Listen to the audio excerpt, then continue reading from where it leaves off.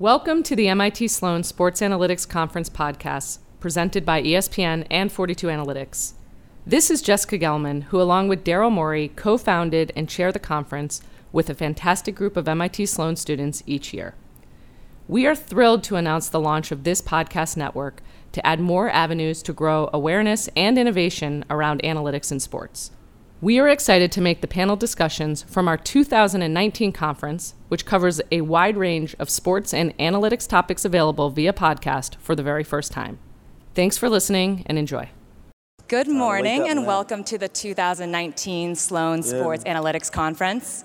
My name is Dawn Xiang and I'm a first-year MBA student here at MIT Sloan, and it's my pleasure to introduce our panel, Helping Dream Chasers, Social Justice with Meek Mill and Michael Rubin.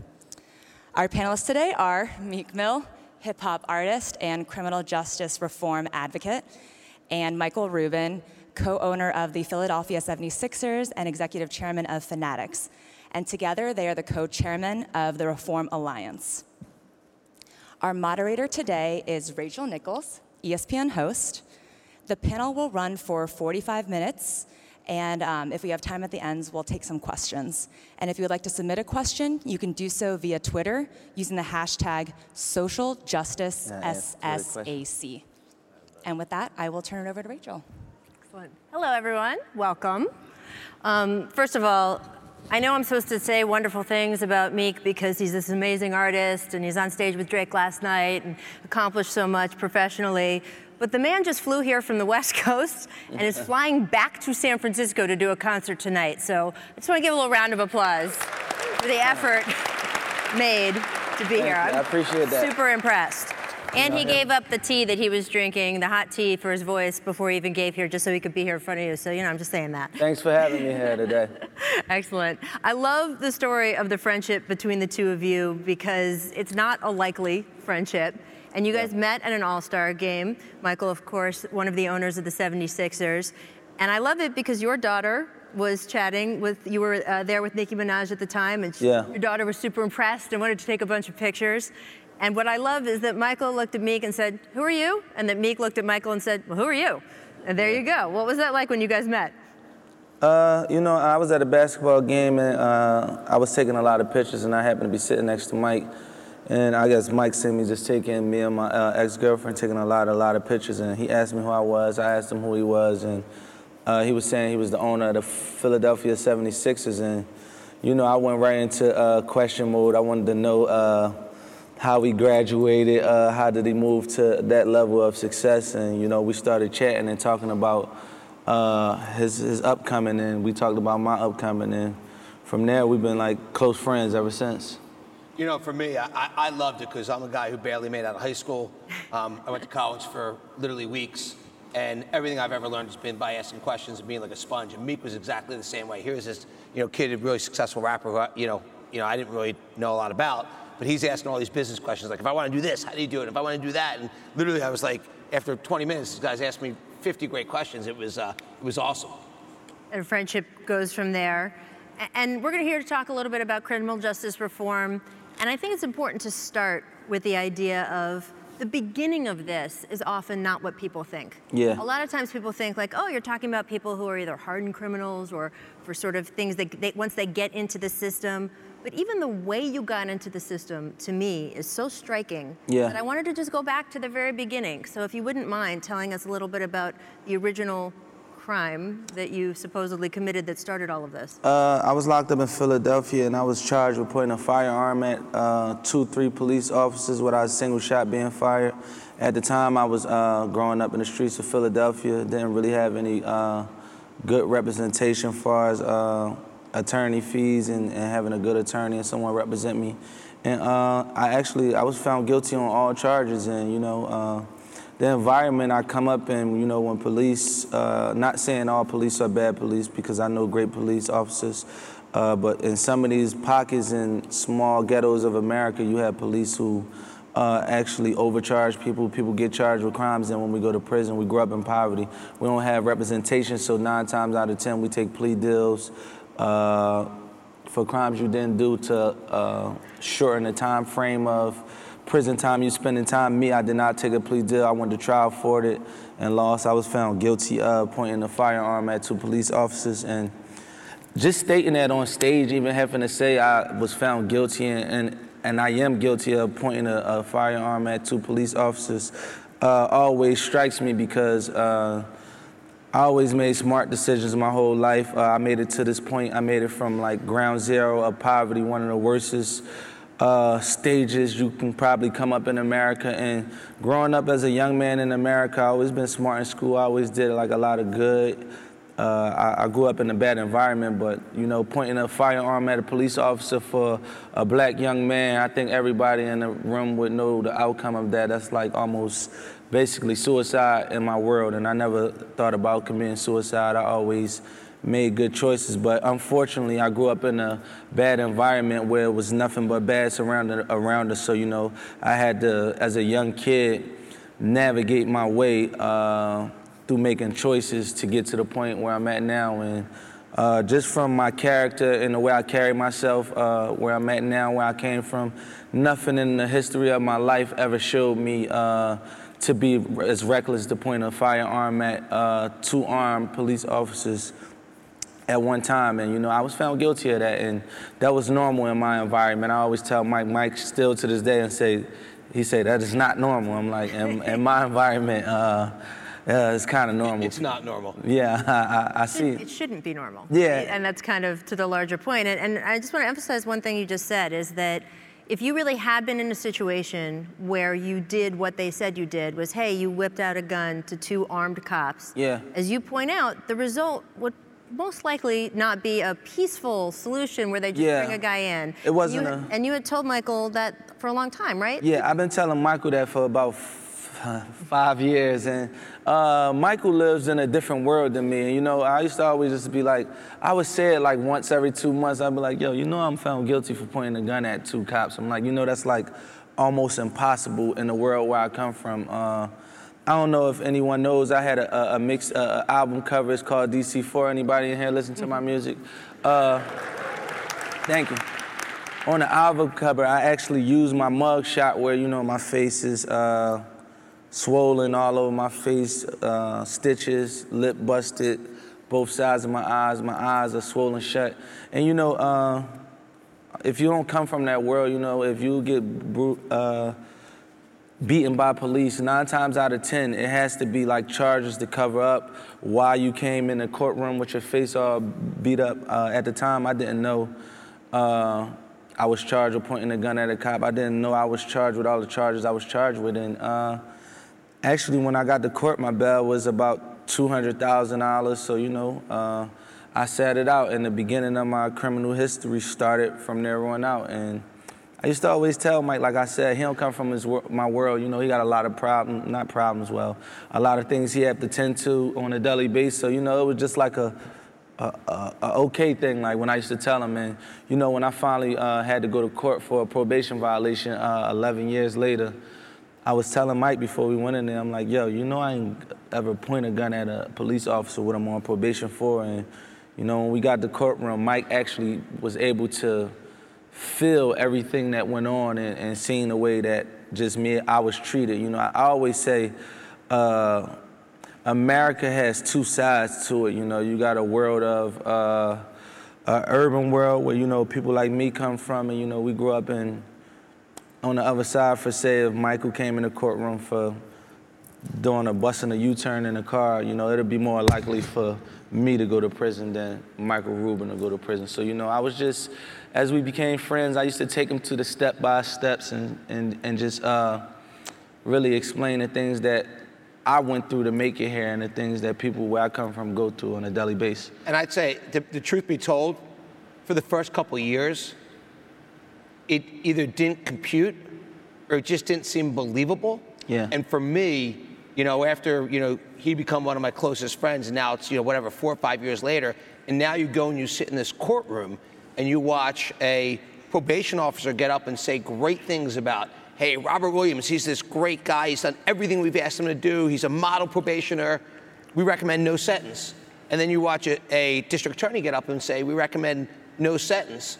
And I look at the lawyers, I'm like, why are we even here?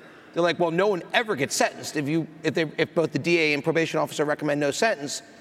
And literally, the judge says they're going to sentence you. They asked me to get up and speak on Meek's behalf, and I kind of talked about my history in Pennsylvania, and my background building companies, my affiliation of one of the owners of the Philadelphia Sixers, how well he knew my family, my mom, my daughter, all my friends that he integrated into. Judge didn't even look at me, and 5 minutes later, she sent him to prison for 2 to 4 years for popping a wheelie and for breaking up a fight in an airport where there were no charges in either case. He got sent to prison for 2 to 4 years. And for me, that was a life-changing moment because I didn't believe shit like that happened in America. And Meek used to always say to me, and I can remember this like it was yesterday, there were 50 times we'd be out fun, a night out, we'd be in a club, we'd be in a casino, we'd be just on a boys' night watching it, be like, Michael, there are 2 Americas. I'd be like, bro, what are you talking about? We live in one great country. Like, you're doing it incredible. Like, what's this 2 Americas shit? And he called me. He got taken to jail right in front of me. He calls me an hour later. And he's like, he's from the payphone in jail. He says, I literally picked the phone up. And he's like, Mike? I'm like, Meek? I didn't know you could call so quickly from jail. He's like, I told you so. I'm like, huh? He's like, I told you so. I'm like, you told me what? He's like, how many times did I tell you there's 2 Americas? Did I not tell you so? And he's like, literally, he's been taken back. By the way, this was the 3rd time he was taken to prison for not committing a crime. He'd been sent to prison for doing a concert without the proper authorization. He'd been sent to prison for something like these little ticky-tack things that any of us could do and never have an issue, but he did it, and he went to prison for it. And for you, it was normal. Like, it wasn't even, I think a year and a half ago, you would have said, this is my life, I'm used to it. And for me, I'm like, this is the craziest shit I've ever seen in my life. And again, we go back to the original crime. I just want to, this came later, but just to double back so we know where we came from. I've heard you, Michael, talk in the past about, we've since gotten an affidavit from one of the police officers involved. So what happened? Tell that story? Yes. So what happened was, I looked at Meek, and again, this is, I don't want to come off as a better guy than I am. If Meek was not one of my really good friends, I would have never got involved with this. If it happened to one of Meek's friends, I would have just been like, hey, can I help? Can I send a check? But knowing how close we were, I looked at him when he was taking his watch off and taking his wallet out, and they're putting him in handcuffs. I looked at him and I looked at his mom. I said, I'm not going to stop until I get you out of prison. And fortunately, I was sitting next to this woman from Rock Nation, Desiree Perez, and she's like, yeah, we never met before. We talked on the phone once. I'm not stopping either. And we just said, we're going to do whatever it takes to get him out of prison. And, as a business person who sees something that you can see, so everything about this 4 hours in the courtroom is wrong. You could see this out of control judge. You could see this, probation officer and DA saying what a good guy he was. I said, we have to aggressively take this on. So we immediately started donating a lot of money to charities that would hire investigators. So essentially, we were hiring investigators to go back, and the first thing we did was look at the judge. We looked at her original cases, and all of her cases seemed normal. Then they looked at her personally, and they realized the judge had been one of the most litigious judges in the history of Pennsylvania. She'd sued 33 individuals not from being a judge, but as a person. And we started interviewing those people. We're finding all kinds of crazy behavior. The craziest was there was a police officer who was doing work at one of her houses, and she kept changing the specs on this construction work. She finally, after like 5 times of changing the specs, she said, I'm firing you if you won't do the work. She fires him and then calls the police and said that he broke into her house and stole the tools, and told somebody in the house that she moved the tools off-site, and then sent an email, which we got the emails in writing saying, when you come to court, here's what I want you to say. So now we're like, wow, this woman's a crook, which she was. And Meek, I kept going to prison and seeing Meek, and Meek kept saying, Michael, I know you're obsessed with getting this judge because you saw what she did to me and that feels wrong, but how many times have I told you I didn't point the original gun? Like, I never did what I was charged of. And I left it, maybe this was, 8 weeks into the situation, and I called the investigators. We had, a dozen plus investigators working full time on this. I said, go back and look at the original arrest. And literally, this is now Super Bowl last year, within a day or two of Meek telling me, like, I didn't point the gun, we find out that the entire unit of 8 police officers had all been corrupt, all been charged by the FBI for stealing money, setting people up, you wouldn't believe it. It's like... But no one went back to his original conviction. No one said a word to us. We had no idea until Meek just kept saying, go back and look at this. So we meet the first police officer who had already gone to jail for doing a bunch of bad things. He said, oh, no, he never pointed the gun. The whole thing's a lie. We're like, what'd you say? They're like, yeah, he didn't point the gun. We're like, will you sign an affidavit? They said, yeah, he signs an affidavit. Then the Philadelphia Inquirer discovers that the other person who charged him, the other arrested officer, was on a list of police officers that were too dirty to testify. So they weren't allowed to testify, but no one ever told us. And the DA's office, the old DA's office, was withholding this information. So you had one cop who said he didn't do it, signed an affidavit. Another cop was on a list of cops too dirty to testify. I called Meek, I said, bro, I got great news. You're making the Super Bowl. You will beat Super Bowl with me last year.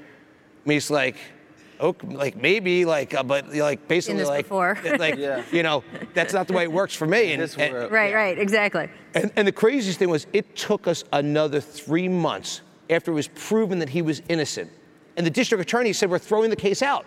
And the judge still won't let him. So 3 months later, till the Supreme Court jumped in and released him after we knew he was innocent. So when we're talking about sort of larger issues with the system, your case is so interesting because it's so many levels that kind of hits larger scale problems. So one is sort of the initial arrest, the initial crime sometimes isn't of the scale that it's made to seem to be. Another problem is if there tends over the next few years that there's problems with that initial crime, no one goes back and catches the guys who are suffering on probation and says, oh, wait, these cops turned out to be dirty or whatever it happens to be. You're just in that system. No one's looking for you to go fix that or go back for you. And then probation, I think, is an important thing maybe for you guys to explain, because I know this wasn't something, you guys keep talking about these two Americas, right? Your world, his world. Yeah. Michael, if you had heard probation, oh yeah, then just don't commit another crime, no big deal. But Meek, probation means what to your life if you are on probation? He's still on probation. He's got 5 years left today. So what's it mean to you right now? He had to get permission to come here.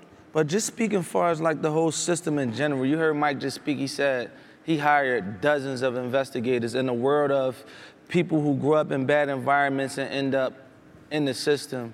Probably 99.9% of these people would never be able to hire investigators for someone to actually check on the wrongdoing of them being violated of their rights, them being falsely accused. So, you know, 9 times out of 10, that would never happen. So if you got tangled up in the system as an 18-year-old kid, just from hanging on a corner in a bad environment, 9 times out of 10, you will be placed on probation. And probation, I always was caught in a dilemma, because if I got locked up for a probation violation, it'd be a technical violation, not committing crime. One time I served time for actually going to DC, but staying an extra 2 blocks over because the hotels were sold out, and staying past state lines in Maryland, for say, I would say Virginia. I don't know exactly where it was, but you know, my hotel didn't match actually where the city I was approved to go to, and it was actually probably a walking block away, you know what I'm saying? And I was given a technical violation. You put in jail for that? Yeah, I was put in prison. I did 3 months in prison for that, 90 days in prison. My mother lives in New Jersey, where I live at. If anyone, I'm from Philadelphia, Center City. I live in Center City. Probably my house is walking distance from the New Jersey Bridge. My son lives in New Jersey. He attends school in New Jersey.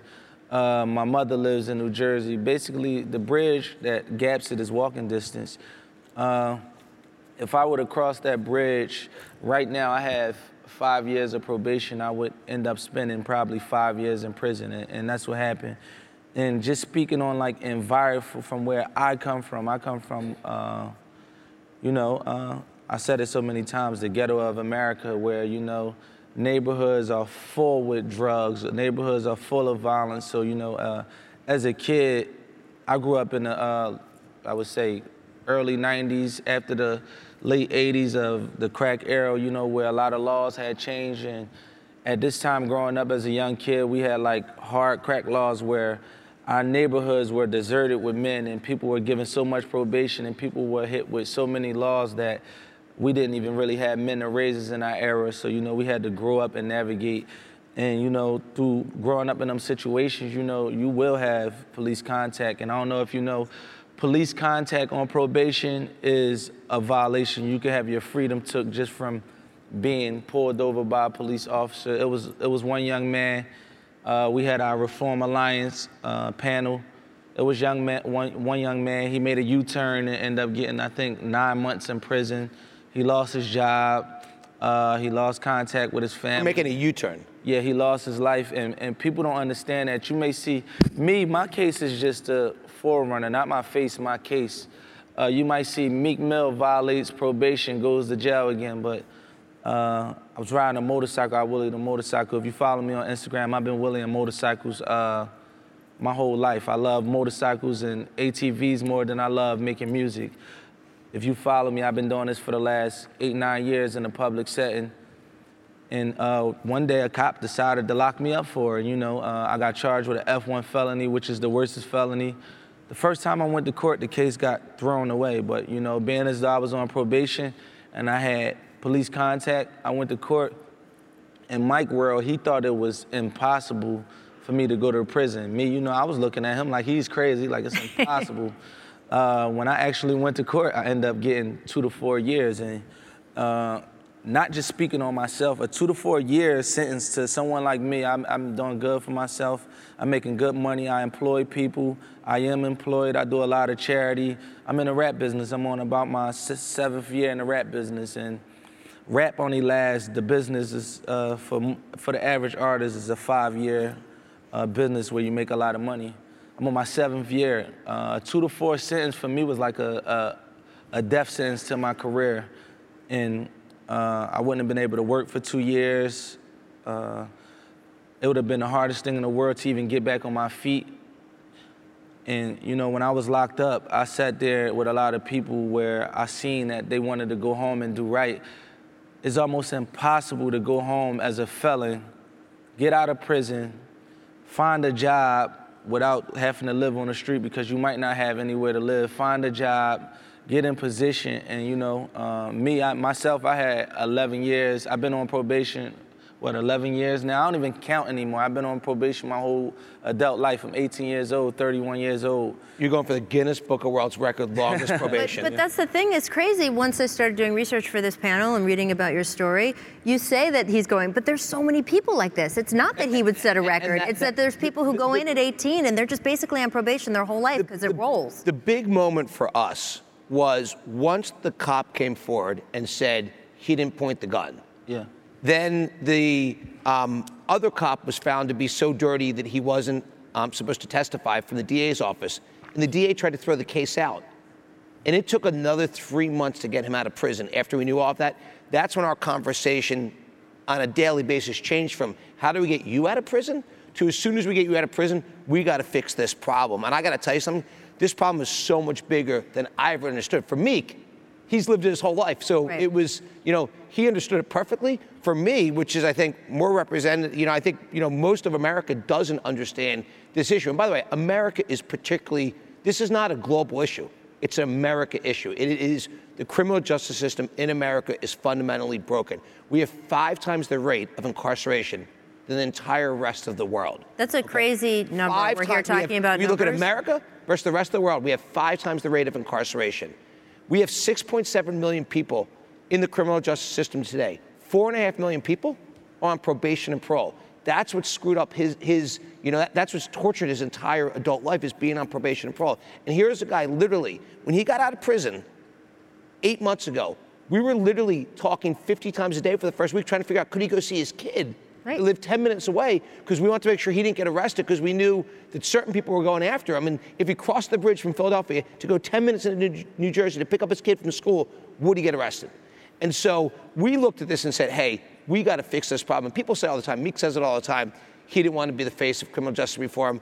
This was, I'm probably, both of us are spending a ton of time, so much time that he literally left his concert last night in LA, and it was important enough for him to come here to go back to do another concert in San Francisco tonight. But we're spending so much time on this issue because there are millions of people that are trapped, and it's affecting tens of millions of people because each person that's stuck, it affects their family, their friends. And so we believe that just going after probation and parole, which is 2/3 of the criminal justice system, 4.5 million people, that we can get at least 1 million people out of the system in the next 5 years. And if we do that, we're going to change the lives, not for that million people, but maybe for 10 million people, for all the people it affects. And I think this is a giant issue that most Americans don't understand. And it's the rolling absolutely. It's the rolling nature of it, because as you point out, you're in jail for a certain crime, and then with each probation violation, all of a sudden you get more years added to probation and more years added to probation. You can literally spend your life in just chasing that forever. I've heard you say it's set up for you to fail, which I'm sure is what it feels like. Now, I know you know what this feels like. I kind of want to take a survey of the audience. How many people here have been in jail? All right. Oh, that's a great round. Two people back there. I've got. All right. So we are talking about your two Americas. Can you explain to this America what it is like to be in jail? Basically, this time, I've been doing well for myself. This time, I went to prison in the last 3 times.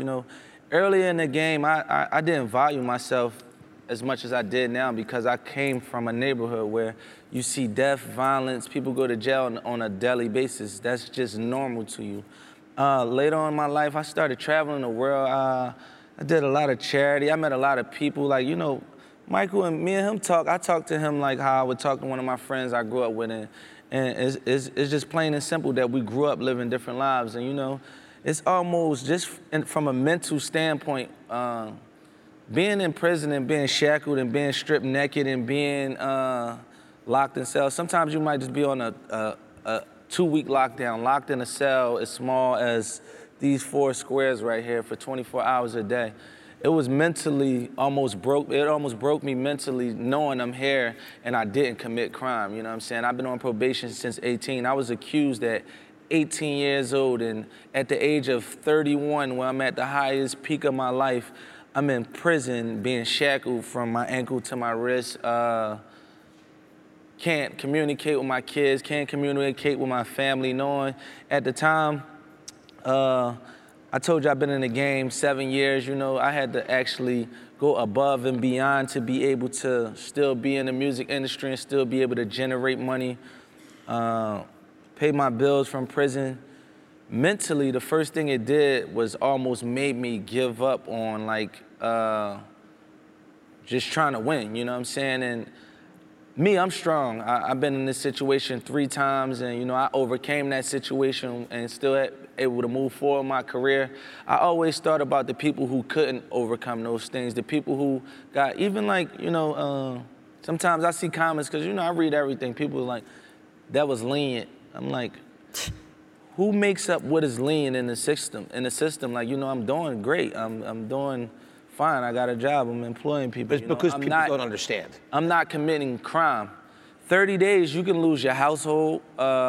In 30 days, you can lose your job. Well, you can lose your job. You miss 1 day at work. You can lose everything. So, probation was designed to keep an eye on a defendant from going back to committing crime, from going back to the streets, maybe using drugs, not to send you back to prison. And this is a big topic on both sides of America. Speaking on opioids, I had my wisdom tooth pulled, and I took opioids probably for Percocets, to be exact, for 7 days straight. And once 7 days went by, my body got addicted to using Percocets. And this what made me really focus in on 2 Americas. When I lived in the city of Philadelphia, I went to city probation. If you go to city probation and you see it's probably 100 probation officers where they see 500 defendants in 1 day. So you got 100 people seeing maybe 200 to 500 people a day. When you get addicted to a drug, it don't even have to be like a hard drug. It could be something that was prescribed to you. The first option is jail, you know what I'm saying? And that was the first option for me. They put me in prison. I just went to prison, sat down for 90 days, played basketball, wasted a lot of time, and got back out and still was addicted to Percocets.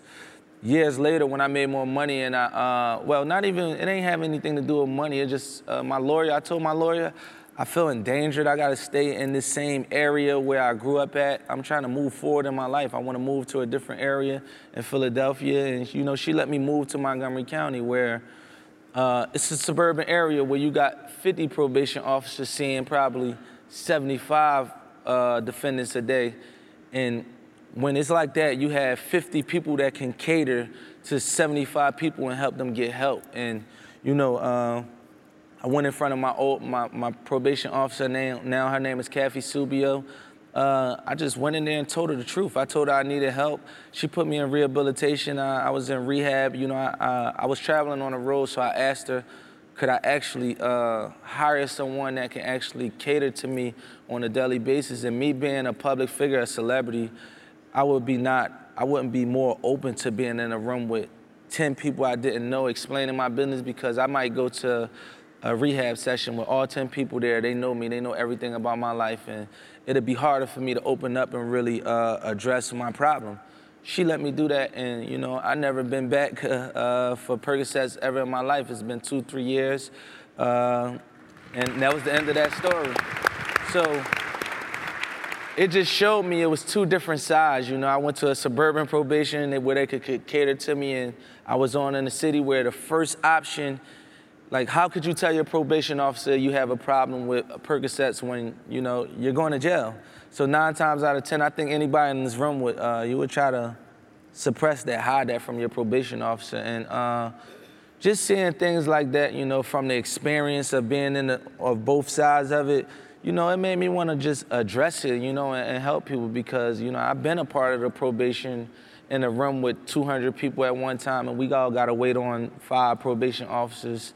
And, you know, your life is just in their hands, and nobody really caters to people needing help. And I always say, growing up in the environment I grew up in, seeing murder, seeing people go to prison, seeing drugs and your family members on drugs, you know, that wears on you. And as a kid, a lot of people, you might go through these bad neighborhoods and see a lot of people on drugs because they seen so much. The first thing they do is turn to using drugs, and drugs distort your decision-making process, and going to prison, trauma, seeing all these things, you know, it start the wear and tear on you. And, you know, I'm a strong person where I fought through these things, but I seen people tore down through these things, and, you know, they wasn't able to actually raise kids the right way, the proper way.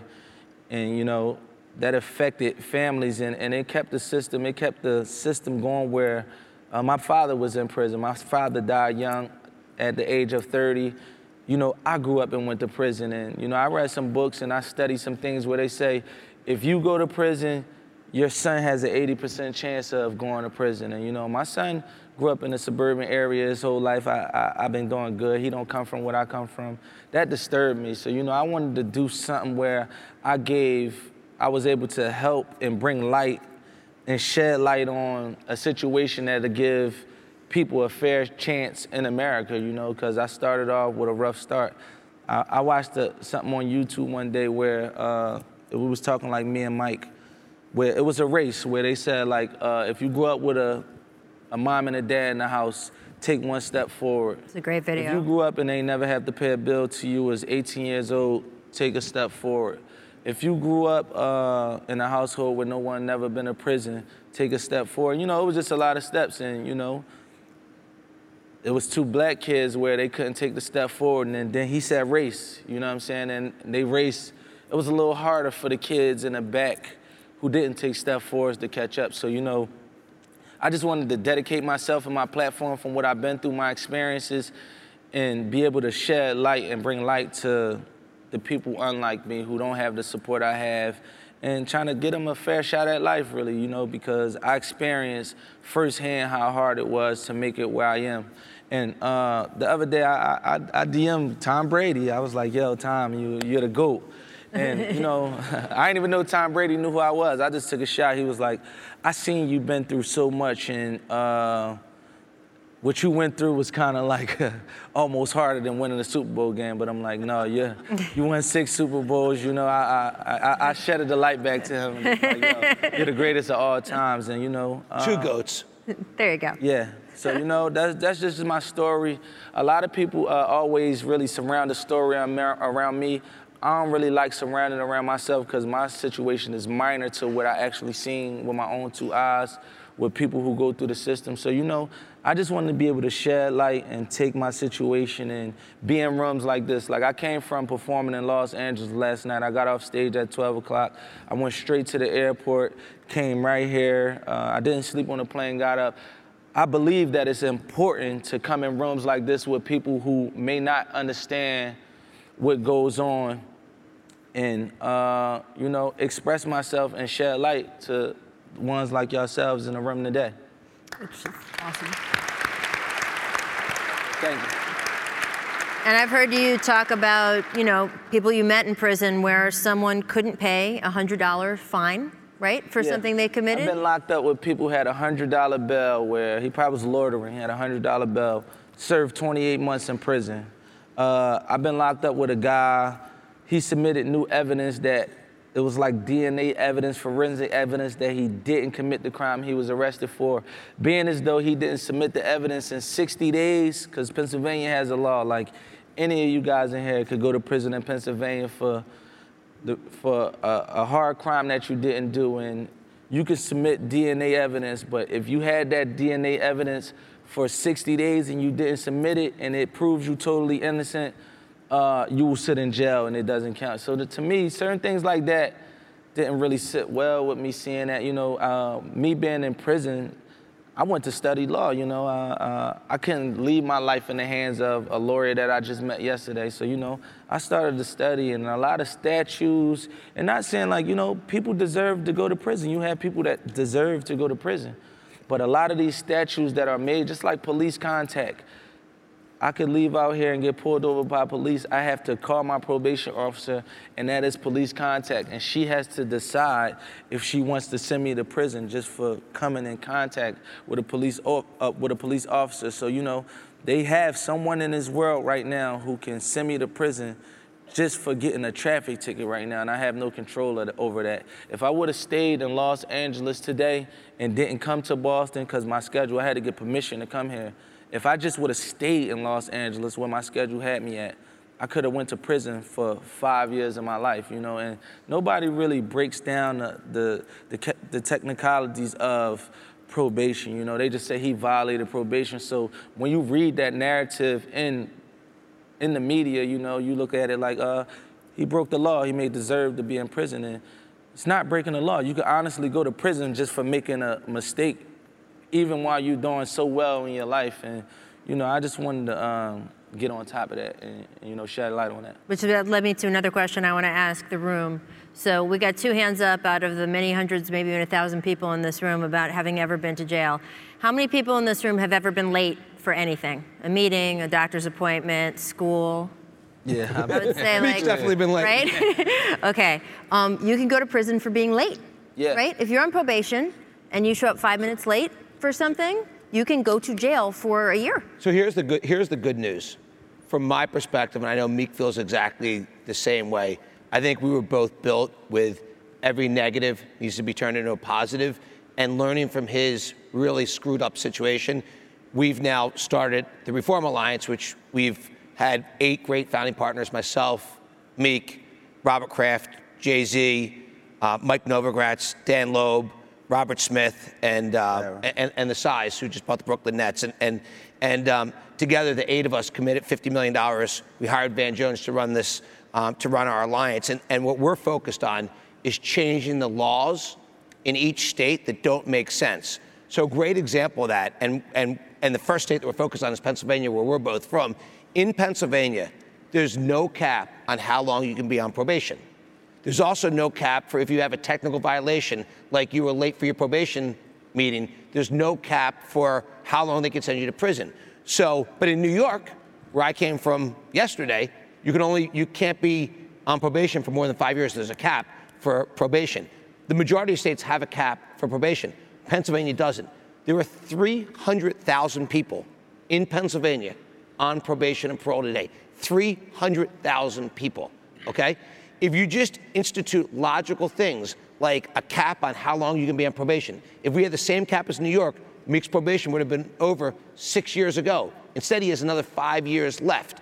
If you put a cap on if you have a technical violation means you didn't break a law. So you were late for your probation appointment. You smoked weed and you tested positive for that.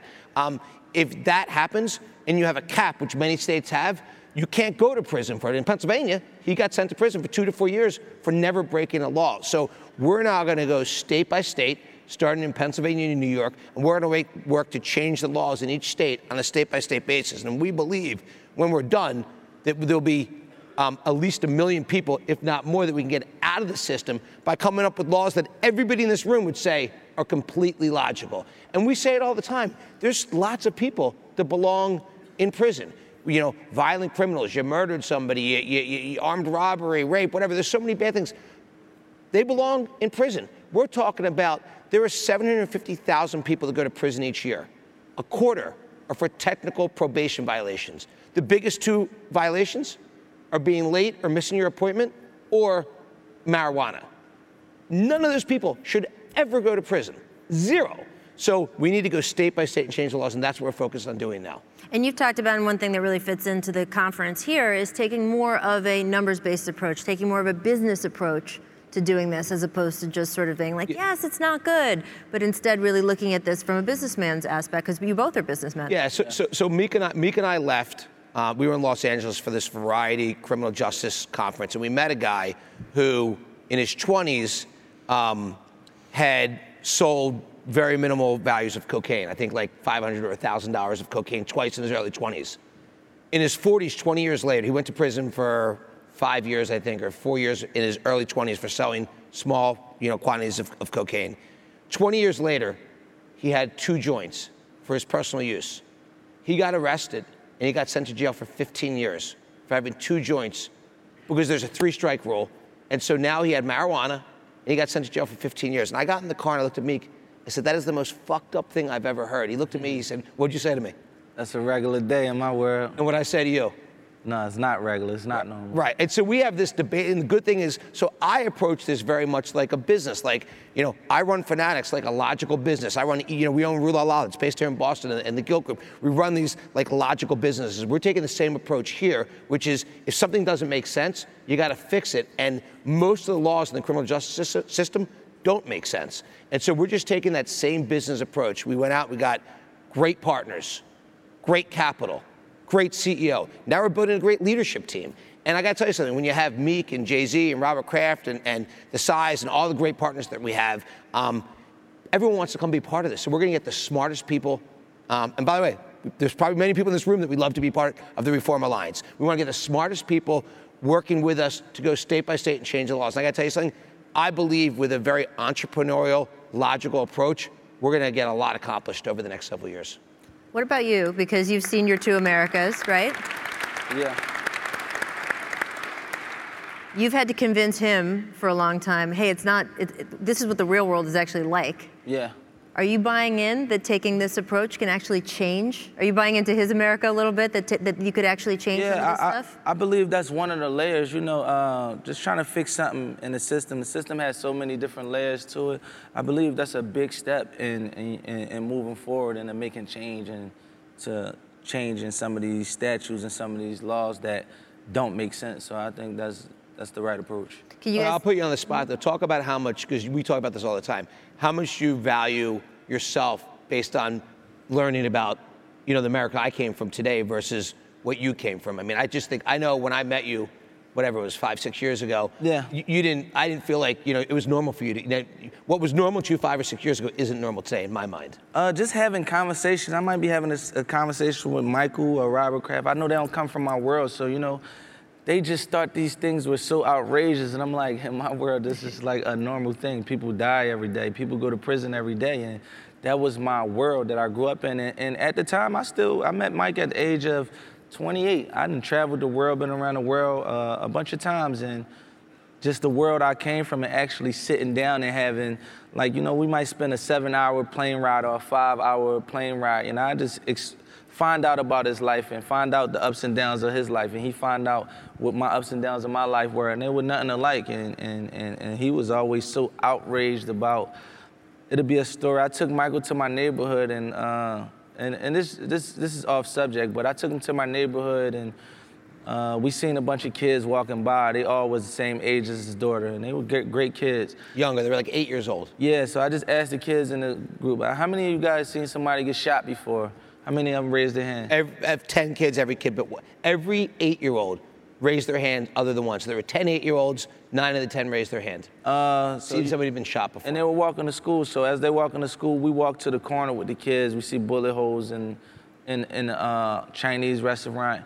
And I was just telling Mike, like, I'm doing it to give kids like this a fair shot. These kids don't know anything.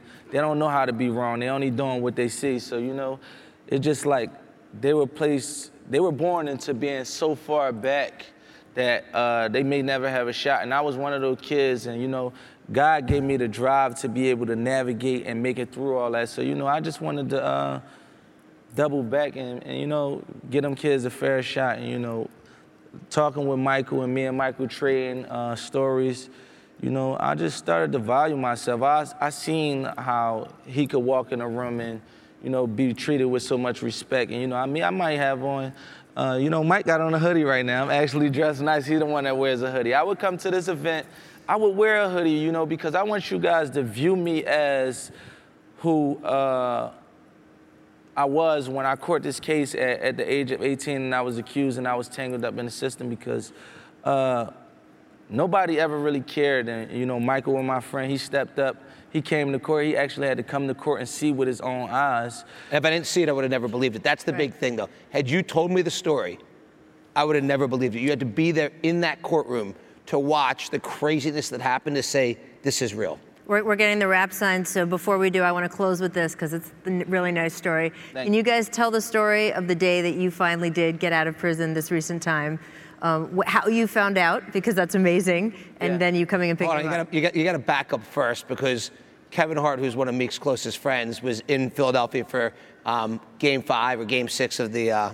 We had a potential closeout game against the Heat, and Kevin said, "Hey, can you set it up for me to go see Meek?" So we're in visiting Meek for a couple hours, and I said to Meek, you know, maybe you make the game tonight. He's like, Michael, basically like, fuck you. like, you know, he basically said to me, like, you told me I was gonna be home for Thanksgiving, you told me I was gonna be home for Christmas, you told me I'd be home for Super Bowl, you told me I'd be home for All-Star game. I'm never getting out of here. Now I'll give it to you. Yeah, actually, I just sat down and watched the news. Michael and Kevin Hart came to see me. We had a visit. I went to my cell and I actually watched the news, and I'm just watching TV, and they just like, Meek Mill's free for bail. So, you know, I'm in a cell, we locked in this little, you know, of course you can imagine I'm jumping around by myself. 10 minutes later, I'm getting out, I'm walking out, Michael is out there. Well, no, they tried to not let him leave. So we had a potential closeout game against the Miami Heat. I said, and this was at 4:30, we got the Supreme Court stepped in and ordered his release. I said, he's getting out, we're going to this game, we're winning this game against the Miami Heat. And literally, the judge said, I'm not signing the paperwork.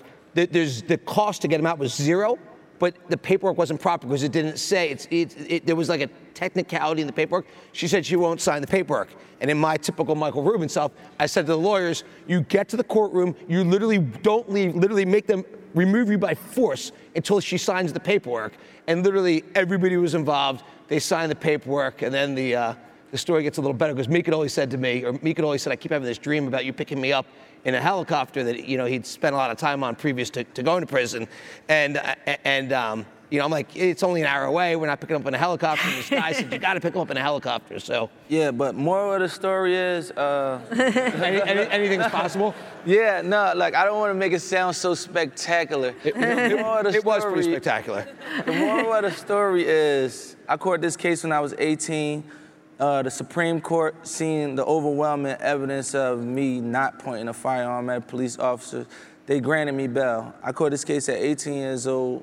I'm 31 years old. I probably served 3 years in jail of actual jail time, house arrest, ankle monitors from probation violations, probably 11 months. So probably 4 or 5 years of just jail time, in and out of jail.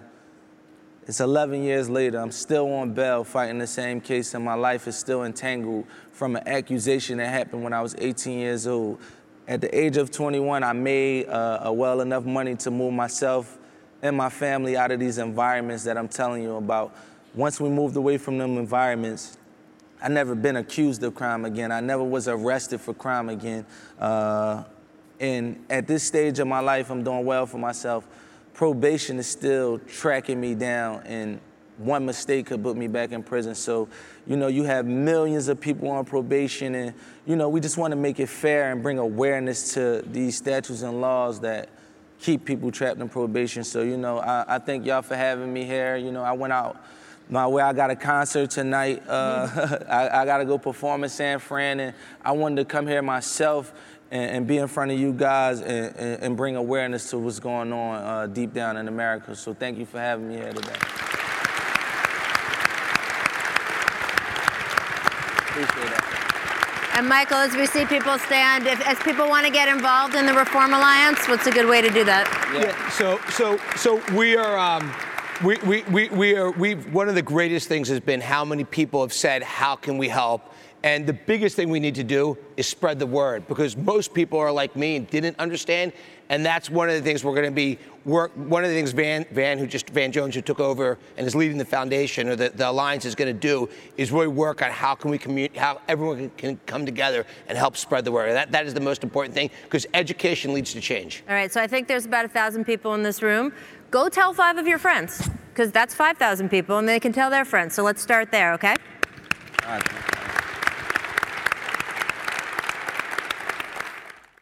If you want to hear these panels in person next year on March 6th and 7th, 2020 in Boston, please register for the 14th Annual MIT Sloan Sports Analytics Conference at sloansportsconference.com. This recording is the property of 42 Analytics and may not be published, broadcast, rewritten, or redistributed without the express written consent of 42 Analytics. Any opinions expressed by panelists are their own and do not represent the beliefs of the conference, 42 Analytics, or the MIT Sloan School of Management.